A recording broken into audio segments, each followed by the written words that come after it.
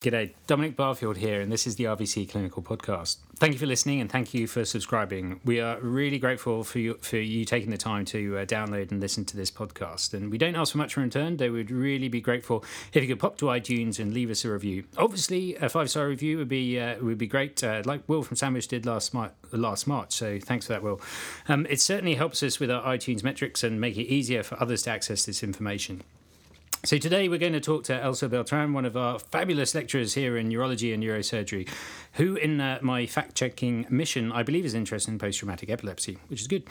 She's also a very keen scuba diver, though sadly not our topic of conversation today, as today we're going to talk about traumatic brain injury. So thank you, Elsa, for giving us your time today. You are more than welcome. So obviously I know from working with you that you're very interested in all sorts of neurology and neurological presentations of disease, but you always have a knowledge of when we have a patient that might have traumatic brain injury. So I know we're in safe hands today. So maybe I could ask your initial approach. So if a patient came to you that you suspect might have traumatic brain injury or head injury. Yeah, like any patient that potentially has been hit by something. Yeah. So yes, the first that we potentially need to consider is that has that patient had a traumatic brain injury or has been involved just in a trauma that may have involved the head, but the brain has never lost the function at any point. So those patients are not considered to have a traumatic brain injury, and sometimes can look quite dramatic. Like we have had dogs that come to us with a broken frontal sinus, and they come into the hospital up and walking like nothing. They don't show any brain dysfunction, but when you look at the dog, you probably faint if you are not used to see this type of injury. So the first question is try to retrospectively taking the history if that dog at any point has shown any signs of traumatic brain injury, and dogs that are or cats that are hit by a car, hit by any type of a vehicle or had been involved in any type of trauma.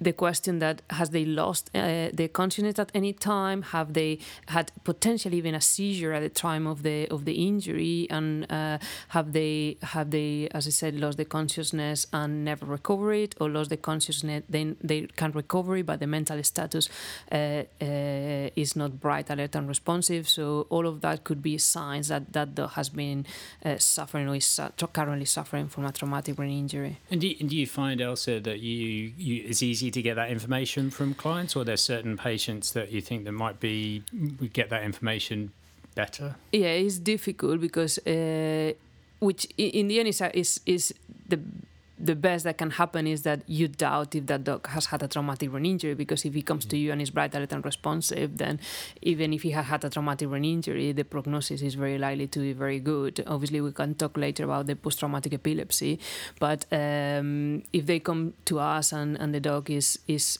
obtunded or the dog is unconscious, then is not relevant too much to say what happened at the time, because at the moment that we receive the patient, that patient somehow had the brain is not functioning properly. Okay.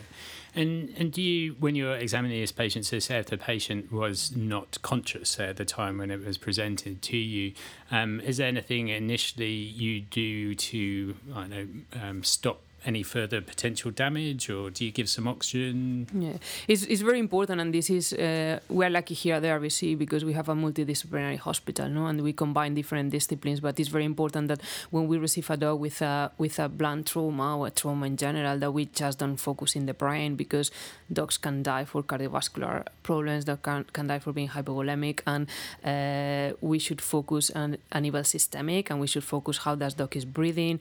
There is any potentially rupture of the bladder, there is a potential any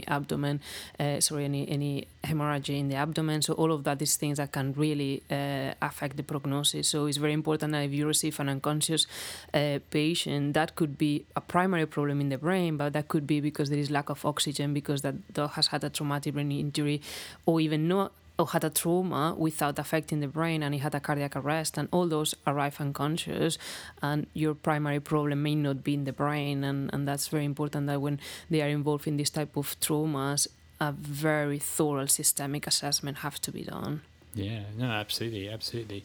And I suppose do you try and do a neurological exam quite quickly, or where does that fit in? Yeah, as once you've obviously worked out the other organs are okay, or cardiovascular and respiratory wise, you're okay. If the dog is unconscious, there is not too much that we can do apart from what is assessing the brainstem reflexes, and they are that's very important as well about prognosis, because if you have a dog that is unconscious, and they are quite basic brainstem reflexes that any of us can do, like the most reliable one when we have a traumatic brain injury, they are mainly the pupillar reflex, and everybody should have a potential light that you can assess, and if those pupils respond, that's good. That if they are fixed and dilated, that is probably the worst prognosis that you can have.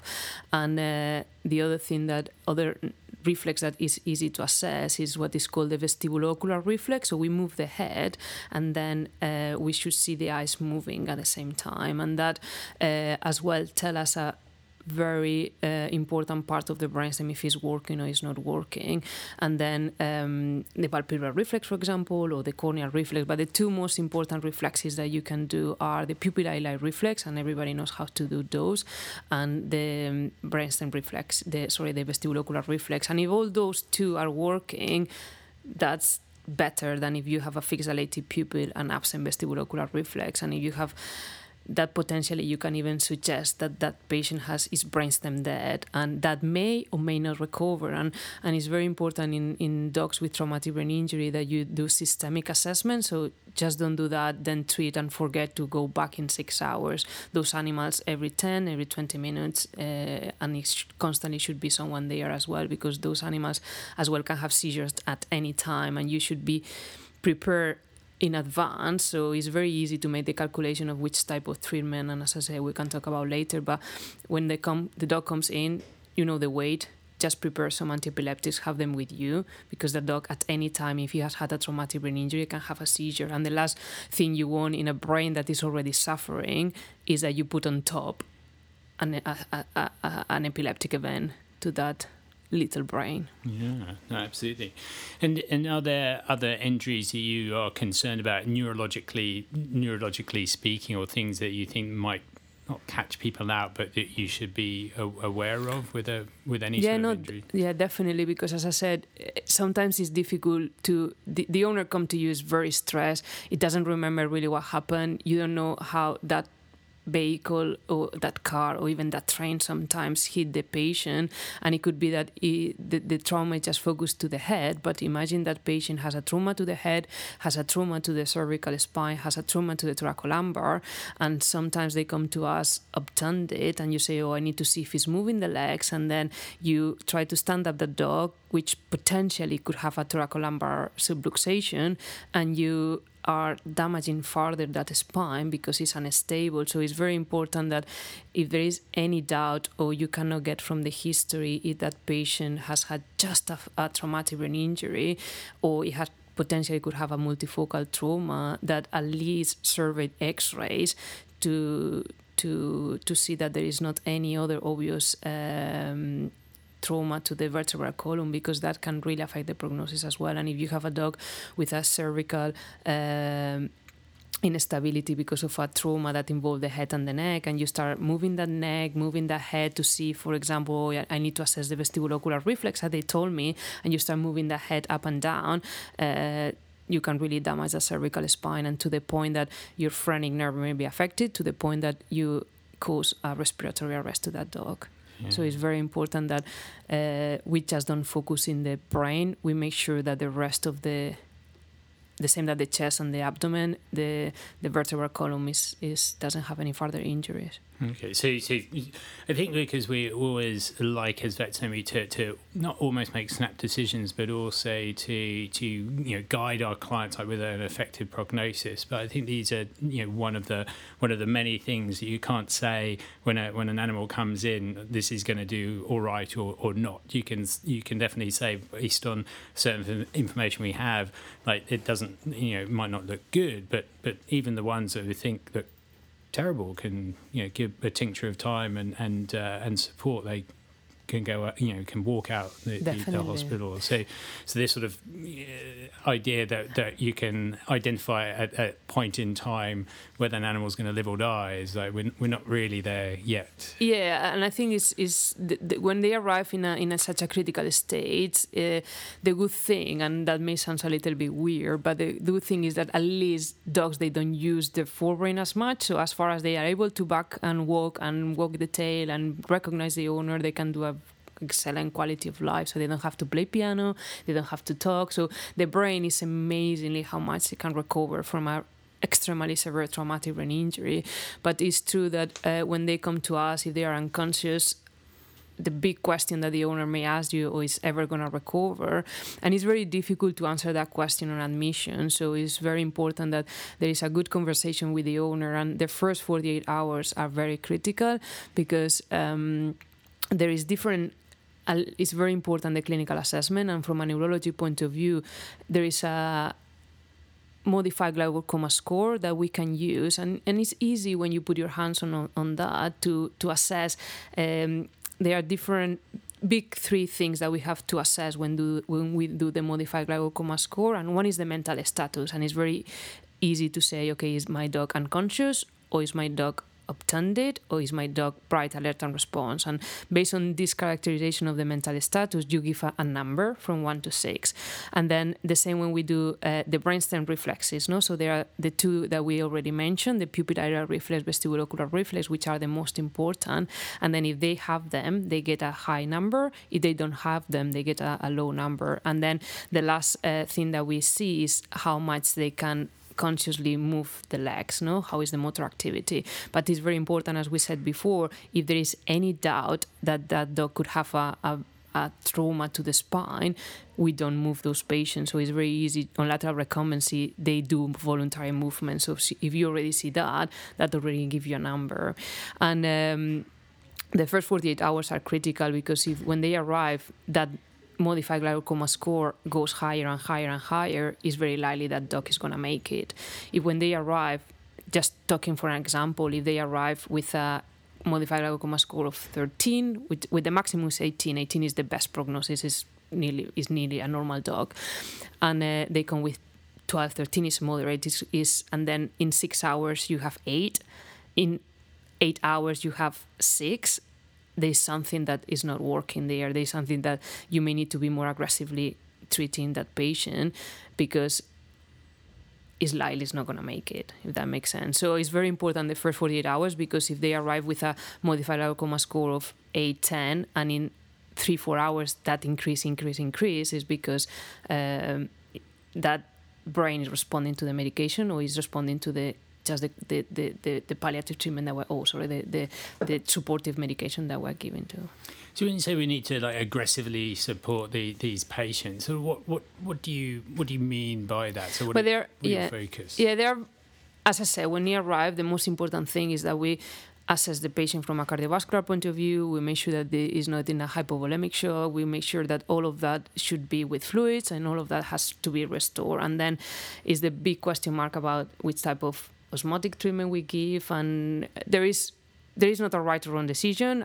I like more the mannitol, but there are people that are more the hypertonic. So as far as we know how to use that medication, and we make sure that the dog is not dehydrating, we make sure that the dog has a normal volume of blood, and that systemically is not gonna damage that you give those osmotics, then that will be kind of my first approach. So first, make sure that the dog is, or at least try to get a normovolemic dog. Make sure that the dog is systemically stable, have a good heart rate, blood pressure, and oxygen. That is the 3 big things that we have to make sure the dog is stable. And if that is stable and the dog gets better, we can wait and see. If there is not any contraindication, potentially we can go to the next step and give some mannitol if we think the dog either neurologically is very obtunded, but if the dog is bright and unresponsive and you have recovered the dog from the shock, you may not even need to give the mannitol. But if you think that that dog from the mental status is obtunded and potentially could have severe trauma to the brain, then we can give some mannitol and wait and see how it responds. During that time, And we give aggressively, as we said, we treat the dog, we give the mannitol, we make sure and we don't forget about the analgesia, because those dogs can be painful, and there is muscle pain, the CNS doesn't have receptor for pain, and a pure CNS condition could not cause pain, but you have the meninges, you have the skull, you have the muscles, you have the skin, and all of that are painful. So we need to make sure that we control the pain, and then monitor, and it's very important, the clinical assessment, and see how it does. And if in the dog all this medication or all this supportive treatment that you're giving is not making any difference, or on the other hand it gets worse, we need to get to the point that we need to know what's going on to that brain, and those are the patients that potentially could be candidate for doing further diagnostic tests to assess that brain. And we go to the point of consider imaging, and then it's a big debate. Obviously we are from the basics of doing survey x-rays, but we know the x-rays, the skull is very difficult to see it on x-rays because of the irregularity, and it's not such a it's not the greatest one, but it's a good one to start with.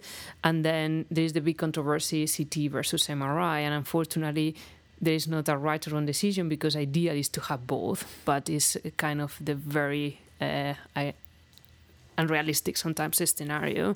So the CT is very good for bones, and the CT is very good as well to see hemorrhage, but the CT is not very good for the brainstem, and the brainstem is known in dogs and in humans is the greatest, or what can tell us for a long-term prognosis. So if the dog has a bilateral brainstem lesion, it can recover to the point that it can be, it will not die, but it may not have a good long-term outcome, because he may not be able to walk again, or he may not be able to be consciously perceiving what's or being aware of they can have permanent circling, for example, or things that potentially can affect the quality of life.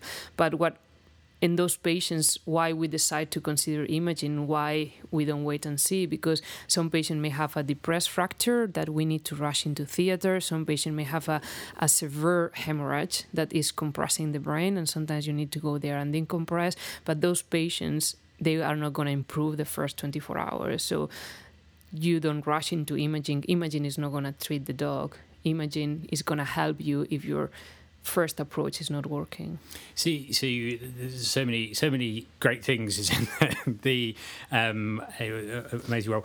The idea though about imaging that I'd just like to ask, I suppose, almost for myself, would be, so if you're not getting better or plateauing, so you say if your Glasgow Coma scale score is X and it hasn't improved, is that the time when you think about imaging? And would that be 48 hours or 24 hours or 72 hours, or I think do we know? Depends what we consider plateau, because if we have an unconscious dog for 6 hours and we are not having him back, I would consider imaging at that point, because it may be that from there to that probably there's not too long, and if there is anything that we can do, we may have to do it. It may be that we do it, we spend the money on an MRI, we spend the money on a CT, and we still nothing that we can do from a surgical point of view, and we just need to continue with the supportive treatment, and we need to see how much of that brain that has received the contusion, because at the moment there's not too much that we can give for contusive brain, apart from maybe there's a little bit of edema, treat edema, but that's it. There is nothing proven at the moment that we can save those secondary injuries that happen to the brain. So if the dog is just obtunded but is plateau, then it's not a risk to wait 24 hours or 48 hours. But as I said, if it's a dog that is unconscious, I will not wait 48 hours, because the damage may be already permanent when we potentially could do something.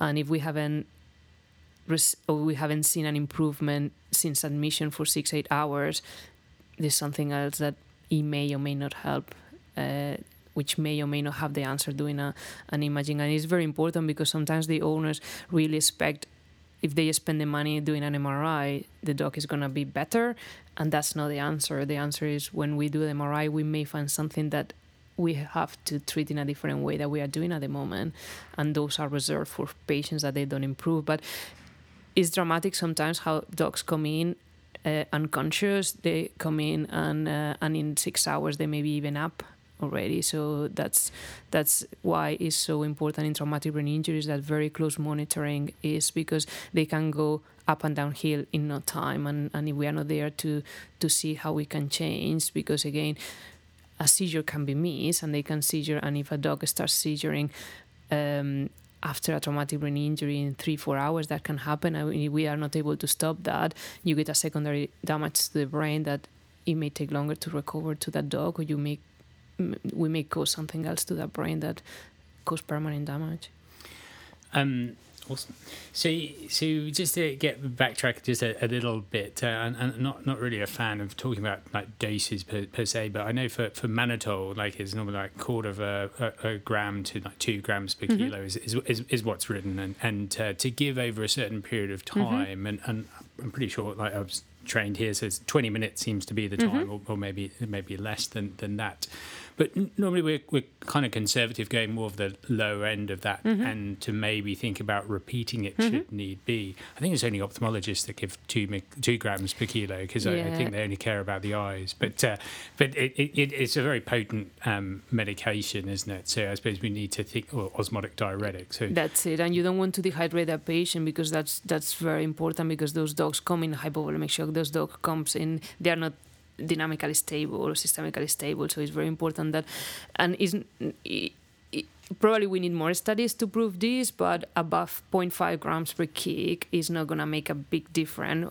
And the good thing is that we avoid the side effects, and we can repeat it more often, because we have still a very active damage to the brain. So if we give the mannitol, and I personally don't give more than 0.5 grams per kg, and then you should start seeing an effect in 20 minutes, and you can wait an hour and 2 hours, and if that time you haven't noticed any different, potentially after the first dosage you can repeat in 3 to 4 hours, and then we can do that over 24 hours up to 2 grams. I will not give more than that, because potentially that dog may need something else that is not mannitol, and there is other damage that we are not treating, and you will have all the side effects that then you will have to deal with. See, I mean, the best thing that I've read about that made more sense to me about fluid therapy with these patients is, obviously, if there's no traumatic injury, then give them whatever you want. More normal crystalloids are fine. But if they're euvolemic, then give mannitol, and if they're hypovolemic, give them hypertonic saline, because it kind of makes a little bit of sense, but this is extrapolated from people, really, and again, there's no evidence in traumatic brain injury in people about what fluid to give, but that sort of makes sense. But if you only have mannitol, give mannitol. If you only have hypertonic saline, give but make that, sure that they are not dehydrated when you do that, because as I said, then you will need to deal with the secondary damage that you may cause. Yeah, absolutely. So with regards to that secondary damage, do you think you should give fluids afterwards, or because I suppose that in general, what we're trying to do with give mannitol is like dehydrate the brain. So we might need some cardiovascular support, but not really. We don't want to flood them with fluids, do we? So sometimes it's difficult to find the balance, but you need to. And then again, don't give more mannitol if you already see a good improvement and that patient is improving. There's no point to keep giving it, because just keep it just in case there is a deterioration and you have to give it. And the other thing else we spoke about, like when to give mannitol is in the mentation. Do you think about like blood pressure and heart rate in the Cushing's type of reflex? There's something that you have to monitor all the time, because again, as I said, those animals, if they have a severe traumatic brain injury, they are going to have increased intracranial pressure, and that potentially even a hemorrhage can get larger, and that may manifest with changes in your blood pressure, may manifest on changes in your heart rate, that it gives you a Cushing reflex, which could be an increase in intracranial pressure, or it could be even a contusion to that brainstem, and then is where the point, like, is something else I should be doing, or this dog has such a severe contusion that brainstem is just not functioning and it will never recover, and this is what we get those comatose status of brainstem that potentially could happen. And this is where sometimes, even as a prognostic factor, when you cannot recover the dog, shall we consider doing imaging and looking at the brainstem, which we know clinically is not working. So we know that brainstem is not working, but it's not working because could be some hemorrhagic injury and that potentially can resolve, or it's not working because there is such a severe contusion or there's such a secondary damage to that brainstem. And it's difficult as well because MRI is very nice as a picture, but MRI is very bad giving us final names, so we don't know if that diffuse axonal injury is something that we can really characterize on MRI. So we cannot forget how important is the clinical assessment, and MRI, as I said, it should be preserved for animals that they don't get better on the first 24 hours that we try to achieve. And then other thing that we haven't talked is and it's a question mark as well a lot, what do we do with or prophylactic treatment for seizures? And we know that any damage to the forebrain can cause seizures at any point. And it's controversial because even in human, I went to a conference of traumatic brain injury, and you could see half of the audience was in favor of giving particular levetiracetam. Half of the audience was totally against it, and I was just in the middle and said, well, it's not such a big difference with us, no, that we don't really still know what to give. And on those cases, there are things that we need to consider. What is the side effects of giving that medication? Because if there are several side effects and we don't know the benefits, then you should be careful using it. And obviously the cost, because it's extremely expensive and we don't really know if it's making any difference, we should be careful using it. So, yeah, it's still controversial, but if the dog definitely, potentially, or the cat could have a seizure at any time, that should be treated. And so would you treat that with a like a benzodiazepine initially? Yeah, definitely the diazepam will be my first choice, and then it's also a question mark, what do we do? Do we carry on with like phenobarbital or levetiracetam? Obviously levetiracetam we know is off license, we need to give it at that point, but I would avoid, unless the dog is extremely or is in a status epilepticus, I would avoid loading those dogs on phenobarbital. And again, there may be different opinions. There are different neurologists that may think different, but because when you load a dog, even a normal dog, which is mentally or a normal mental status, you load them on pheno, they can be extremely obtunded, and then you get to the point like you need to monitor that dog because you don't know, the first 24, 48 hours are critical. And if you load it, if you decided, okay, my dog had 2 seizures, I'm going to load it on pheno, and you give 18 milligrams per kg over 24 hours, that is going to create such a severe sedation to that dog that clinically is impossible for you to differentiate if that is because your forebrain potentially damage to the brain is getting worse because of your traumatic brain injury, or that is the secondary side effects of the loading of the pheno. So if possible, I would avoid it, and then we can give the levetiracetam, which potentially can have some neuroprotectants, and this is why the people with are a favor of giving it as a prophylactic treatment, because, as I said, potentially, and that has been proven in rats, but not in humans, not in dogs, that potentially could have some neuroprotectants. And that the good thing of the levetiracetam has minimal side effects regarding the sedation. It can be given IV, and in very half an hour you have already good levels in bloods, and with a prophylactic one, we can give it for 2-3 weeks and then consider to stop it after traumatic brain injury. But the owner should be aware that that patient, that cat, that dog that had a traumatic brain injury can have a seizure at any point in his life, and this should be monitored very careful because, as I said, we just did a study on 50 dogs with traumatic brain injury, and up to 10% of those patients can have a seizure at any point in his life. It's quite significant, isn't it? Yeah. With a phenobarbital, I can absolutely understand that you're going to decrease your ability to assess that neurological state of the patient. Is when you went to that conference, is there any people wanting to use that because would it have some neuroprotective effects as well as levetiracetam? Or would it decrease the metabolic requirement of the brain, or not at all? You mean in the human for the pheno? Yeah. they don't really use Pheno much as we do. No, they don't. So I think phenobarbital is a very good option, and to start as a normal one, and sometimes you can even do the combination. So okay, I start phenobarbital as normal dose because I don't want to cause a massive sedation, and then because levetiracetam is more expensive, I'm gonna use levetiracetam just for a week, 2 weeks until I get potentially proper levels of Pheno, and I would avoid loading that dog unless, as I said, the seizures, you cannot control them, and then obviously you have to control them, and then you use the phenobarbital. And especially when we're talking about loading, we're giving doses of intravenous phenobarbital up to a level of somewhere around 18 mg per kg. 18-24, yeah. So very different than giving oral phenobarbital, which takes 10 days, 2 weeks to...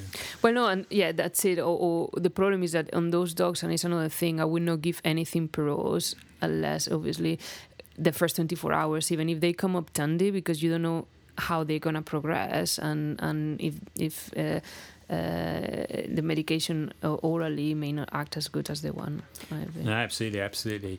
And the pharmacokinetics of levetiracetam, so even the oral formulation of that, though, you can use that rectally, can't you? Because I know the IV formulation you can use it rectally, definitely. Expensive. And there is the syrup that you can use it rectally. And as I said, there are many studies that prove it.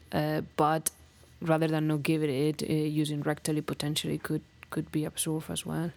See, the big question on not the big question, I doubt it was that big, but everyone loves to give steroids, right? For most things, for in general, I think that's been the mainstay probably for about 50 years of veterinary practice for a whole host of things, and there's definitely benefits to it in some aspects. But do you think we've decided categorically that in any sort of head injury or traumatic brain injury that steroids is a bad thing?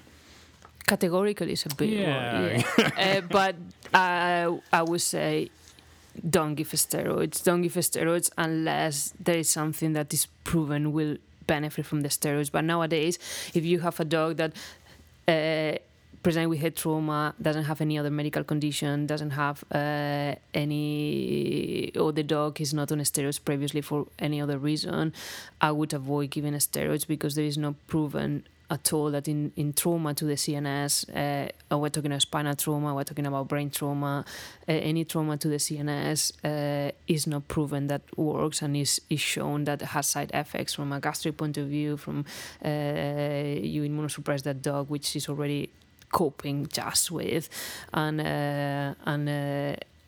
why we want to give something that is not making any benefits and is not proven that is making any benefits and is proven that has side effects and can have some gastric problems, and is the last thing you want is an ulcer in that dog, for example. Yeah, I think I remember when I first started working, I was a student, and we had even like special bottles of steroids that we give to these sort of patients.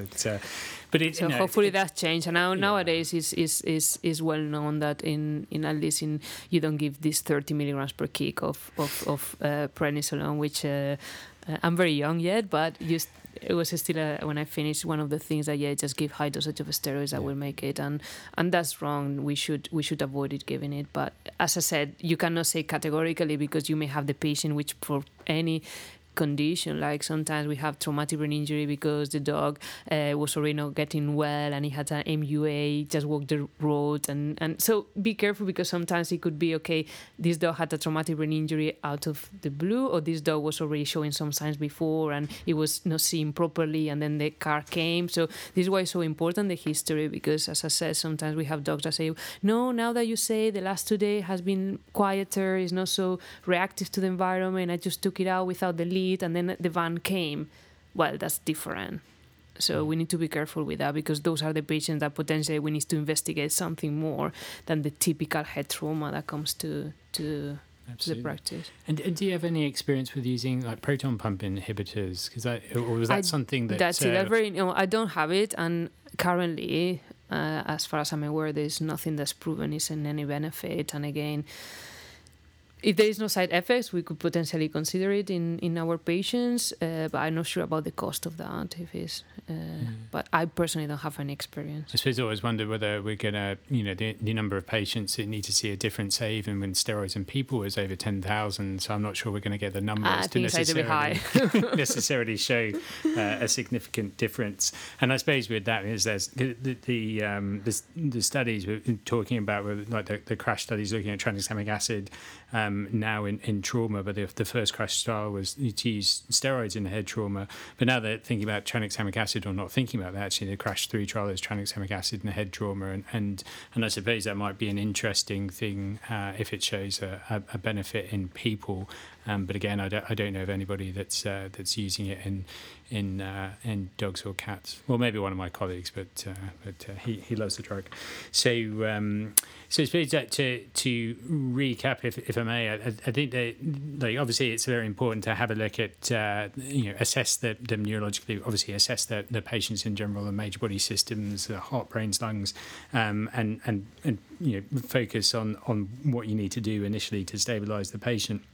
As far as a neurological assessment, obviously brainstem reflexes are good, and maybe that's part of the modified Glasgow Coma Scale score, which is good as a more of an objective way to say this is where we're at. Yeah, currently is the only objective way that we have to assess, and we know it's not the ideal one, and we know now that we should combine with systemic assessment, and potentially dogs that they may not get better as a long term. You may combine with some imaging prognostic factors, but nowadays, as the first 48 hours is a very easy clinical test to do, and it can be quite objective, and it's a way that at least you forced to have an objective way to monitor a patient that is with you, and know okay, I do this way, the person who's taking over, it may do it different way, so at least okay, I need to assess these 2 reflexes, I need to assess this, and then at least this, as I said, the objective way to keep monitoring the patient, and that is very essential for the first 2 days. And as far as fluids go, so we think obviously if there's no traumatic brain injury, then it doesn't really matter. But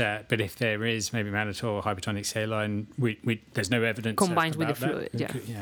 And then as far as general things, a bit of oxygen probably doesn't hurt. And then always, I think we didn't mention about keeping the head elevated if they can't look after that, so at least 30 degrees, and no jugular sticks. No, definitely not take, because those patients, unless it's otherwise proven, you should assume that they have increased intracranial pressure, and any patient that have increased intracranial pressure, you should raise the head about 30 degrees. You should make sure that no one take blood from the jugular, because this brain pressure may be just coping with it, and any small changes to that intracranial pressure really can kill the patient, and you put extra pressure, I'm just going to quickly take blood from the jugular, just look at the dog, may be dead. Yeah. So this is very important too, unless, as I said, if the dog is obtunded, and that could be a sign of increased intracranial pressure. If the dog is bright and responsive, it's very unlikely you will have raised intracranial pressure, or to the point that just taking blood from the jugular would tip that dog to the edge. But if the dog is extremely obtunded, be very careful. And obviously, analgesia is important, just as it is in every traumatic patient. So we need to address that. Sometimes we forget about that, but it's very important, because you may not be able to control that dog systemically if it's extremely painful. So I think we might wrap it up there. So many thanks for your time today, Elsa. You're welcome. And thank you for listening. So don't forget to hit the subscribe button on your generic fruit-based device, and then you won't even have to worry about missing a podcast. So if you leave a review on iTunes, that would be great, and don't forget to tell your friends. So we'll place the show notes on the RVC pages, and a link to PubMed for Elsa's paper and a couple of other papers about traumatic brain injury. If you want to have a look for the show notes, just type in RVC Clinical Podcast to your search engine, should be the top of the trees. Any comments and suggestions of the podcast would be warmly grateful. So you can either email me at dbarfield@rvc.ac.uk or tweet at Don Barfield. Till next time, bye-bye. Bye.